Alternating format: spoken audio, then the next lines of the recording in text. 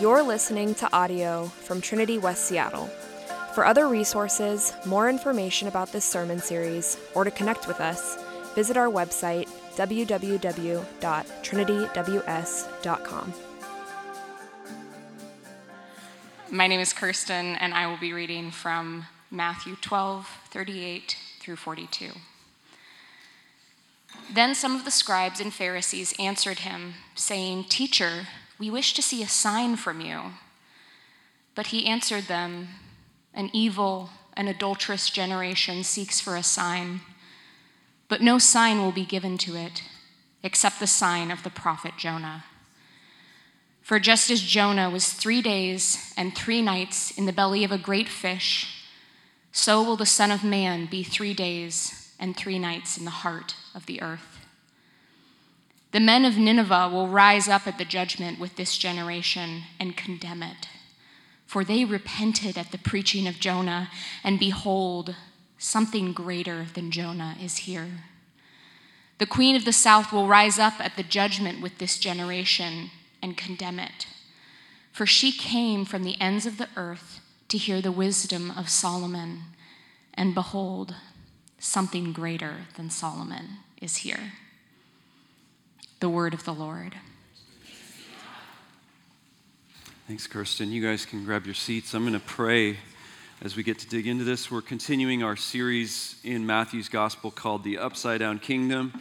We've just been looking at all the many faceted ways that the kingdom of God coming from heaven to earth is upside down from our ways, and yet is the way that things ought to be. So let's pray as we get ready to receive this.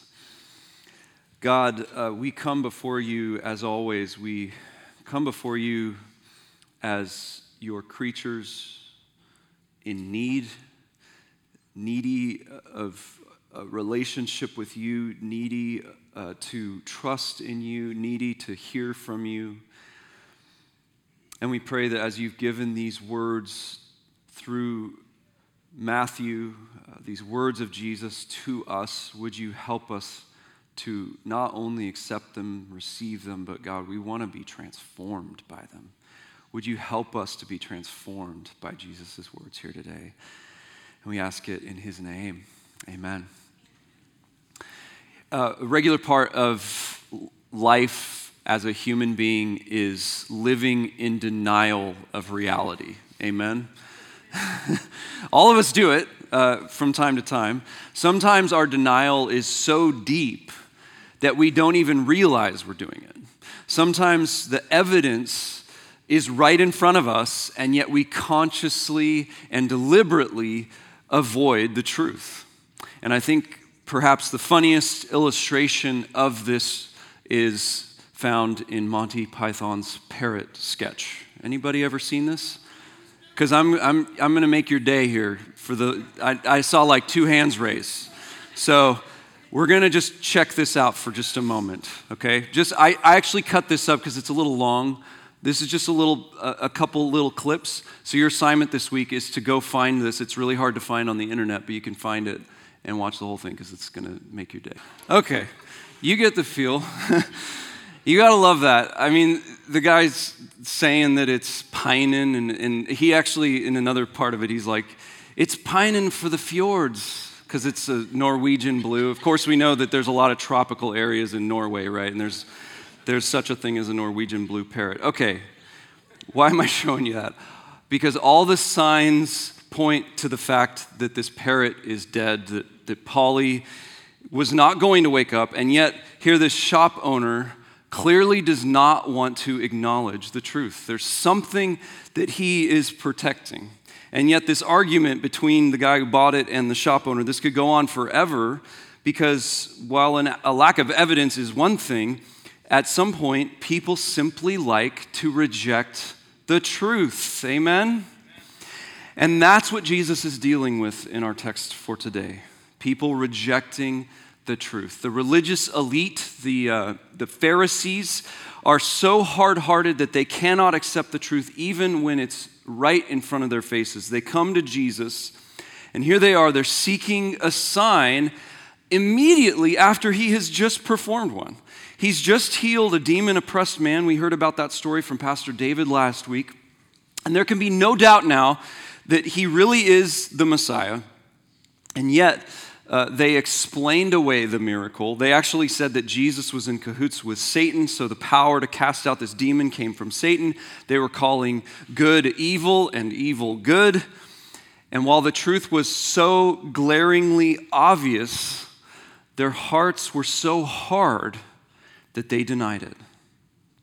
And in a similar way, God gives us countless signs for our weak or maybe non-existent faith. He gives us countless signs, countless pieces of evidence that we can trust him, and yet our hard hearts suppress this truth. We deny what is right in front of us. And then what do? Well, we seek a sign, just like the Pharisees did. Some extra proof, that God will actually deliver something to us, that some kind of assurance that he's actually worth placing our faith in. But you see, Jesus, God, and Jesus, his son, they're not circus bears. Amen? Jesus is not going to get up on a ball and he's not going to wear a tutu and do whatever we want. He's also not our personal chef. We'll use that analogy as well. He doesn't exist to cater to our every wish. He also doesn't need to prove anything. See, he already has. He already has. That's what this is about. And so the evidence that he gives and the signs that he performs are on his terms, not ours. He does what he wills as the sovereign Lord of the universe. That's what you should expect from him. He does what he wills, and then he leaves it to us to do with it what we will. And here in this text today, he highlights 3 signs that he would give. The first is resurrection, the second is judgment, and the third is wisdom. And all of these point to this ultimate reality that God's greatest sign has already come, and so we should believe. Let's look at these now, these 3 signs. The first one, a sign of resurrection. Said beginning in verse 38, then some of the scribes and Pharisees answered him, saying, Teacher, we wish to see a sign from you. But he answered them, an evil and adulterous generation seeks for a sign, but no sign will be given to it except the sign of the prophet Jonah. For just as Jonah was 3 days and 3 nights in the belly of the great fish, so will the Son of Man be 3 days and 3 nights in the heart of the earth. Jesus tells the Pharisees here that they are evil and adulterous. Now, we don't have any evidence that they were cheating on their wives. Jesus isn't talking about that kind of adultery.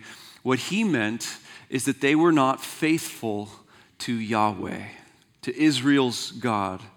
This is this reoccurring theme in the Bible that marriage is a reflection of the relationship that God has with his people, that we are united to him. And so when people reject God, when our priorities are all out of whack and we chase after other gods like money and sex and power, we forsake our marriage vows to God. It's spiritual adultery. And Jesus is saying that this is what these religious leaders have done. In seeking a sign, they're rejecting all the signs that have already been shown to them. The greatest of which, of course, is right in front of them, Jesus himself, God in the flesh. And so Jesus is like, you want a sign? I'll give you a sign, right? In seeking a sign, they're rejecting the signs that have already been given to them. And we got to remember, Jesus is not a circus bear. He's not going to be manipulated and just told what to do. And so the sign that he tells them about is one that he already had planned. This one was planned before the foundation of the world. And Jesus illustrates it by turning to the Old Testament book of Jonah. Here's what he's referring to, Jonah 1:17. And the Lord appointed a great fish to swallow up Jonah. And Jonah was in the belly of the fish 3 days and 3 nights. So God had told Jonah to go and preach repentance to people who were both ethnically and religiously different from him. This pagan city of Nineveh, which is in modern-day Iraq. And he tells Jonah to go there and to preach this repentance, but Jonah is angry at God because he doesn't want him to save these people. He doesn't want him to save these people who are his enemies. And so Jonah, what does he do? He runs in the exact opposite direction. He goes to a port town on the coast. And Jonah says to God, "You're gracious, God. You're merciful. You're slow to anger. You're abounding in steadfast love. You relent from disaster." And so Jonah knew exactly how God would treat the people of Nineveh if they repented. He would forgive them. And so Jonah goes and he gets on a boat and sets sail as far away from Nineveh as he can go. For some of you guys who have read the Jesus Storybook Bible, you might have read this story, and I love how it says it. It kind of describes Jonah going up to a ticket counter to get his ticket for this boat. And he says, "1 ticket to not Nineveh, please." So Jonah's going anywhere but Nineveh. And the irony is, rather than pour out his judgment on this city, God pours out his judgment on Jonah. Jonah is swallowed up by some sort of sea monster. We don't really understand what's going on there. It's all miraculous, that's the point. And then he miraculously spits Jonah out after 3 days and 3 nights. And Jesus says that all of this is ultimately foreshadowing his own death and resurrection. Now, unlike Jonah, Jesus was innocent, right?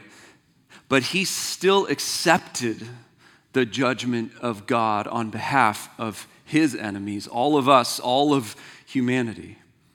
Jesus bore the sins of the world, and then he died, and then he rose 3 days later. So just as Jonah was in the belly of the fish 3 days and 3 nights, Jesus was in the heart of the earth 3 days and 3 nights. Now, it's probably worth pulling aside for just a second here and dealing with the math on this one. Some of you guys are going, "Oh, hang on, Jesus died on a Friday and he rose on a Sunday. That's not 3 days and 3 nights, right?" And that's true. If that's what's on your mind, you're right. But we have to know that in Hebrew, there was this idiom, and the way that they thought about it and talked about it was that they counted any part of any day or night as all of that day or night. And so Friday, Saturday, and Sunday would be considered 3 days and 3 nights. But that's an aside. What's the point? Why is Jesus bringing this up? The point is that just as God rescued Jonah from death, and it became a sign to the people of Nineveh that Jonah's message was really from God, Jesus' death and resurrection is a sign to the Pharisees who he's talking to, but it's a sign to all of us that his message is really from God, that he is really from God. But even as great of a sign as Jesus' resurrection is, it's undeniable proof, really, that Jesus is the Son of God, the Messiah, and the Savior of the world. It still won't convince people who are hard-hearted to this day. That might be you as I'm telling you this story. But we have to remember is God's greatest sign has come. What are we going to do with it? We have to ask ourselves that question. What will I do with it? God's greatest sign has come in Jesus. Our heart's too hard to receive it. Is my heart too hard to receive it? Jesus gives us another sign. Number 2, a sign of judgment. The men of Nineveh will rise up at the judgment with this generation and condemn it. For they repented at the preaching of Jonah, and behold, something greater than Jonah is here. Now, the story that Jesus is referencing here is found in Jonah 3. Here's what he's pointing us to. Then the word of the Lord came to Jonah a second time. It has to be a second time because Jonah resisted it the first time, and now Jonah's like, well, I guess there's no way around this. I'm going to have to do what God is asking me to do. And God says to him, arise, go to Nineveh, that great city, and call out against it the message that I tell you. So Jonah arose and went to Nineveh according to the word of the Lord. Now Nineveh was an exceedingly great city, 3 days' journey in breadth. Just try and wrap your mind around how incredible this city was, how great their accomplishments were. Jonah began to go into the city, going a day's journey, and he called out, yet 40 days in Nineveh shall be overthrown. That's his sermon, okay? Just think about that. And the people of Nineveh believed God. What? Okay, they called for a fast, and they put on sackcloth from the greatest of them to the least of them. Okay, this city, there are estimates of hundreds of thousands of people were probably present in this city at that time. Everybody repented. Jonah might be the most effective evangelist in the history of the world. I mean, forget about Billy Graham. Right? Jonah went into the city of Nineveh. He preached was probably the lamest sermon of all time, and everyone from peasants to the king repented. It's amazing. And what's Jesus' point in talking about this? Why does he make a reference to this story? The reason is because Nineveh was pure evil. Okay? Pure evil. Nineveh was morally corrupt. God said later in the book, he said that they did not know their right hand from their left. In other words, they had no moral compass. It was broken. They were as evil as they could get. And they were ignorant of God's ways, and so they made up their own ways. They made up their own morality. I wonder if you've ever lived like that. Have you ever lived like Nineveh, ignorant of God's ways, making up your own version of morality, defining morality on your own terms? I think all of us have at times. And I can't help but see so many similarities between Nineveh and our beloved city, right? So many similarities. And God told Jonah that he had compassion on Nineveh because of their moral ignorance. Think about that for a minute. What that tells me is that if God were to come to Seattle today, he would have compassion on Seattle as well. But not only did the people of Nineveh make their own morality, they were also filled up with pride. And so why did God judge them? Because they were pure evil and they were proud of it. Think about that. That feels a lot like Seattle as well, doesn't it? But here's the thing. They repented. Nineveh repented. And so Jesus uses Nineveh's repentance as a sign of judgment for the people who rejected him. Because though Nineveh was pure evil, he says this generation, the people around him, they were pure evil. Now their corruption may have looked very, very different, but at its root, it was exactly the same. Just like Christians today proclaim to be Christians, but have rotted hearts. The generation of Jews that Jesus encountered here, as Jesus said in verse 39, were evil and adulterous. Even Nineveh repented after hearing the worst sermon ever, but these people came face to face with God in the flesh, and they did not. And so Jesus says, Nineveh will rise up. They will resurrect at the final judgment, and their belief and their repentance will condemn the unbelief of those who didn't repent.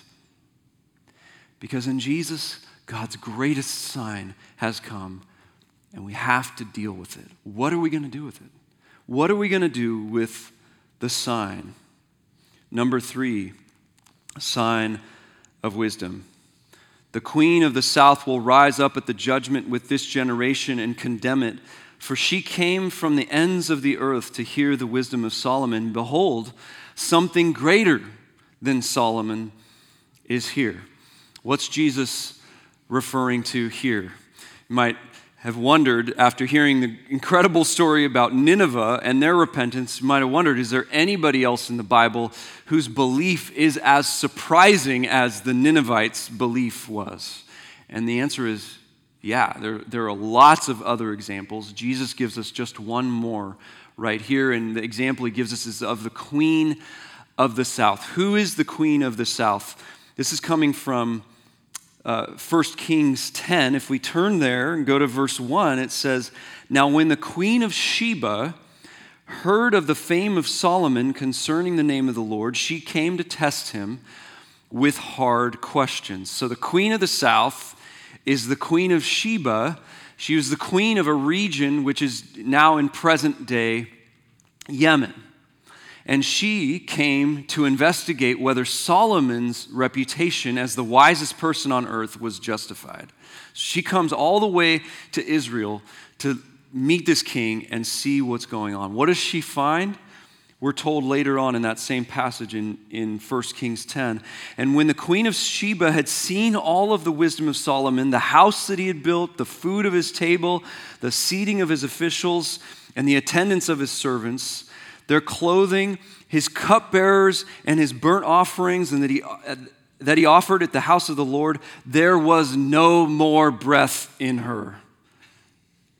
Take my breath away, boom, boom, boom, boom. So she was just breathless after seeing. She was shocked at what she saw when she came and visited Solomon.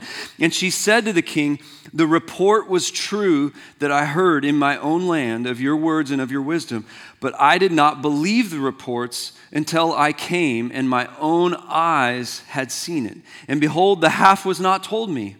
Your wisdom and prosperity surpassed the report that I had heard.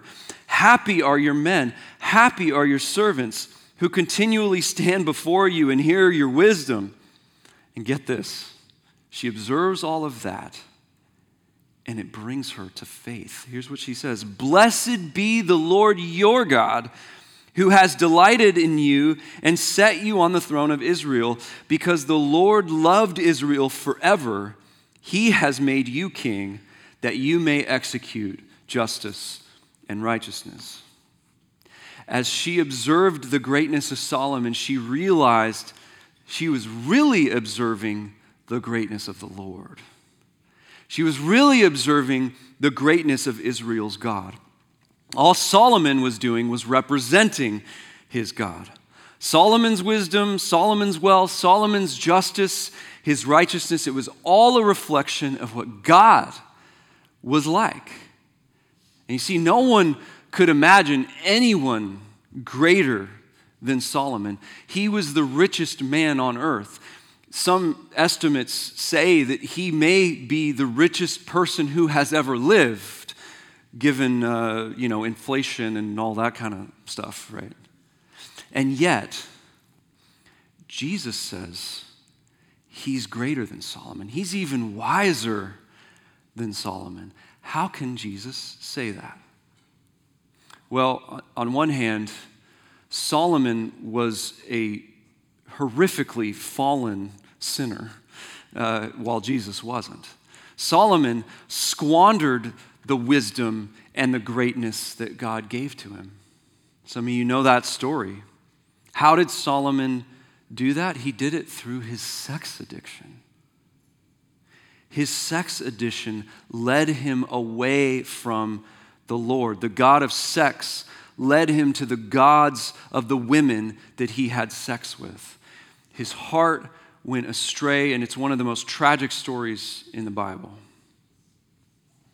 But even casting all of Solomon's sinfulness aside, Jesus could say that he was greater than Solomon because Jesus is the God who blessed Solomon to begin with. Solomon wouldn't have been able to do any of those things apart from the God who made him and enabled him.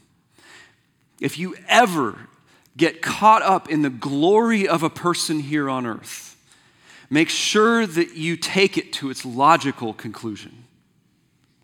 That glory is derivative. I imagine that in their pride, people like Jeff Bezos and Elon Musk and Warren Buffett, they probably all think that they are self-made men. But who gave them those abilities? Who gave them that economic wisdom? God did. Michael Jordan might be the best NBA player in history, although I've heard people contesting that recently. But who gave him life? Who gave him that talent? Jesus is saying that he did. Jesus is saying he's greater than Solomon because he was the origin of Solomon's greatness. And so the queen of the south, she was able to recognize this. She saw it with her own eyes. She recognized this in Solomon's life, even though she was of a different ethnicity. She worshiped different gods. She was from a different country than Solomon. And she came to faith in Yahweh and gave him praise. And not only is that a testament to God's grace and her response to God's grace, but it also serves as an example, Jesus says, of what will happen on the day of judgment. Her faith, the Queen of Sheba's faith, will condemn those who rejected Jesus and the signs that he gave to them. We see yet again, we've seen it throughout Matthew's gospel multiple times, that rejection is judged more harshly than ignorance. And we got to take heed to that warning today, friends. Rejection of Jesus is judged more harshly than ignorance of Jesus. It's exponentially worse. And so how else can we relate this to our lives? We've looked at a few different ways that we can relate it, but I want to focus as we close our time specifically on how we might seek a sign from Jesus. And to begin with, I should say that there is actually one kind of sign seeking that's actually really good. And that's when we seek a sign that Jesus has already promised to provide. Okay? Not treating him like that circus bear, but calling on him to fulfill what he has already promised us. And so things like investigating and trying to arrive at the truth about Jesus is a good kind of sign seeking. It's very different from what the Pharisees were doing in this story. They were not interested in arriving at the truth. They were interested in suppressing it. And so there's nothing wrong with investigating, seeking, trying to arrive at the truth that God has already provided us. You can find it. In fact, I just heard a story last Sunday at Disciple Equip. There was someone who came to faith, at least in part of their journey towards faith was researching all the arguments for and against the resurrection based on the historical facts and trying to understand whether this was a real historical event. And there was a time at the end of all of that where they believed that the resurrection was real, but they didn't believe the rest of the story of Jesus until God gave them the gift of faith at a later time. But you see, searching out, seeking for the truth is a good kind of sign seeking. But what you can find at the end of all of that seeking is that the historical proof may not end up really mattering to you that much. It may not, in the end, affect your belief. Because while proof can confirm faith, it cannot produce it. That's what we've seen with the Pharisees, right? The signs themselves confirm that Jesus' claims are trustworthy, but we need a supernatural work of God in our hearts to actually believe.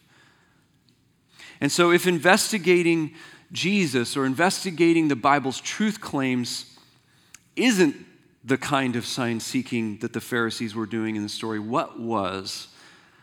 And how are we prone to doing the same sort of thing? And the answer is what I looked at the very beginning of this message, that we seek after a sign when we live in denial of reality. Like that pet shop owner in the Monty Python parrot sketch, okay, just trying to bring that back to mind. We deny what is right in front of us. And when we do, we seek a sign from God as some sort of diversion, some sort of way of avoiding having to acknowledge the truth. I want to give you some examples I'd like you to consider. Have I ever thought, believed, desired these sorts of things? Anytime that we pray something like, God, if you do blank, then I will blank. It's putting God to the test. God, if you really are who you say you are, then fill in the blank. You will do such and such a thing. God, if you're really good, you'll bring me that boyfriend or that girlfriend or that spouse. God, if you're really, really good, you'll make sure that it's not just anyone, but it's that person that I selected on, meharmony.com, right? God, if you really love me, you won't box me in with your will. You'll allow me to do whatever I want. God, if you really care for us, if you really provide for us, if you really are our great provider, you're going to give me this job. God, if you're really in control, you'll take blank political party out of office. You guys can fill in your own blank on that. Or blank political leader out of office. Or you'll make sure that this new law does not pass. God, if you're really in control, you're going to do what I think is right in this situation. God, if your moral will is actually right, then you'll make it more appealing to all of us. We'll actually like it. God, if you're really trustworthy, you will end all suffering and injustice. Because if suffering and injustice exists, then God, you are not trustworthy. God, I will believe you if you would just prove it.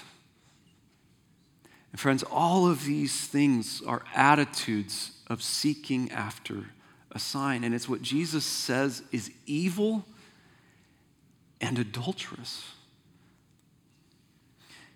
Why does he say that? Because he's already proven it. There's nothing left to prove. He's already given us all the signs that we need. That's the point. So why do we, despite all of that, why do we still deny the reality of God's goodness? Why do we still deny the reality of God's love? Why do we still deny his power or his righteousness? And the answer is, we have a hard heart. We are hard-hearted. Hard hearts are so full of pride that they are impenetrable. There's nothing that can break through. We judge God, and so no sign could ever be enough. Some hard hearts are so full of pain that they're impenetrable. This fortress that we build to try and protect ourselves from anything bad happening to us. God's goodness and his love shown through Jesus, it can't be let in. It's too hard. I wonder if, as I'm describing these things, if the Holy Spirit is convicting you today. If you have a pride-filled heart, and if so, what you need to do is you need to invite God to humble you so that you might be receptive to believe the signs that he has already shown to us. If you have a pain-filled heart, you need to ask God to heal you so that you might be receptive to the signs that he has already shown to us in Jesus. And when you do, you will be transformed. You'll begin to see the experiences in your own life from a different vantage point. I was talking to one of our members here this morning. You guys might know Angela. And she was telling me again her story of a time in 2009 where she got into this severe biking accident. And everyone thought she was gone. She had a 90% chance of never coming back. 90% chance of being, tell me if I'm using this term right, brain dead for the rest of her life.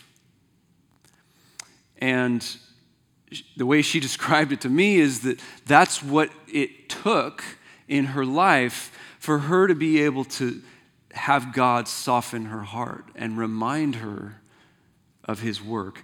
Going through a time where she was in such desperation that she had nothing but him. And looking back on that, reminding her of the reality that God was present with her all along. And he's healed her to the point where she gets to walk in here on her own 2 feet today, right?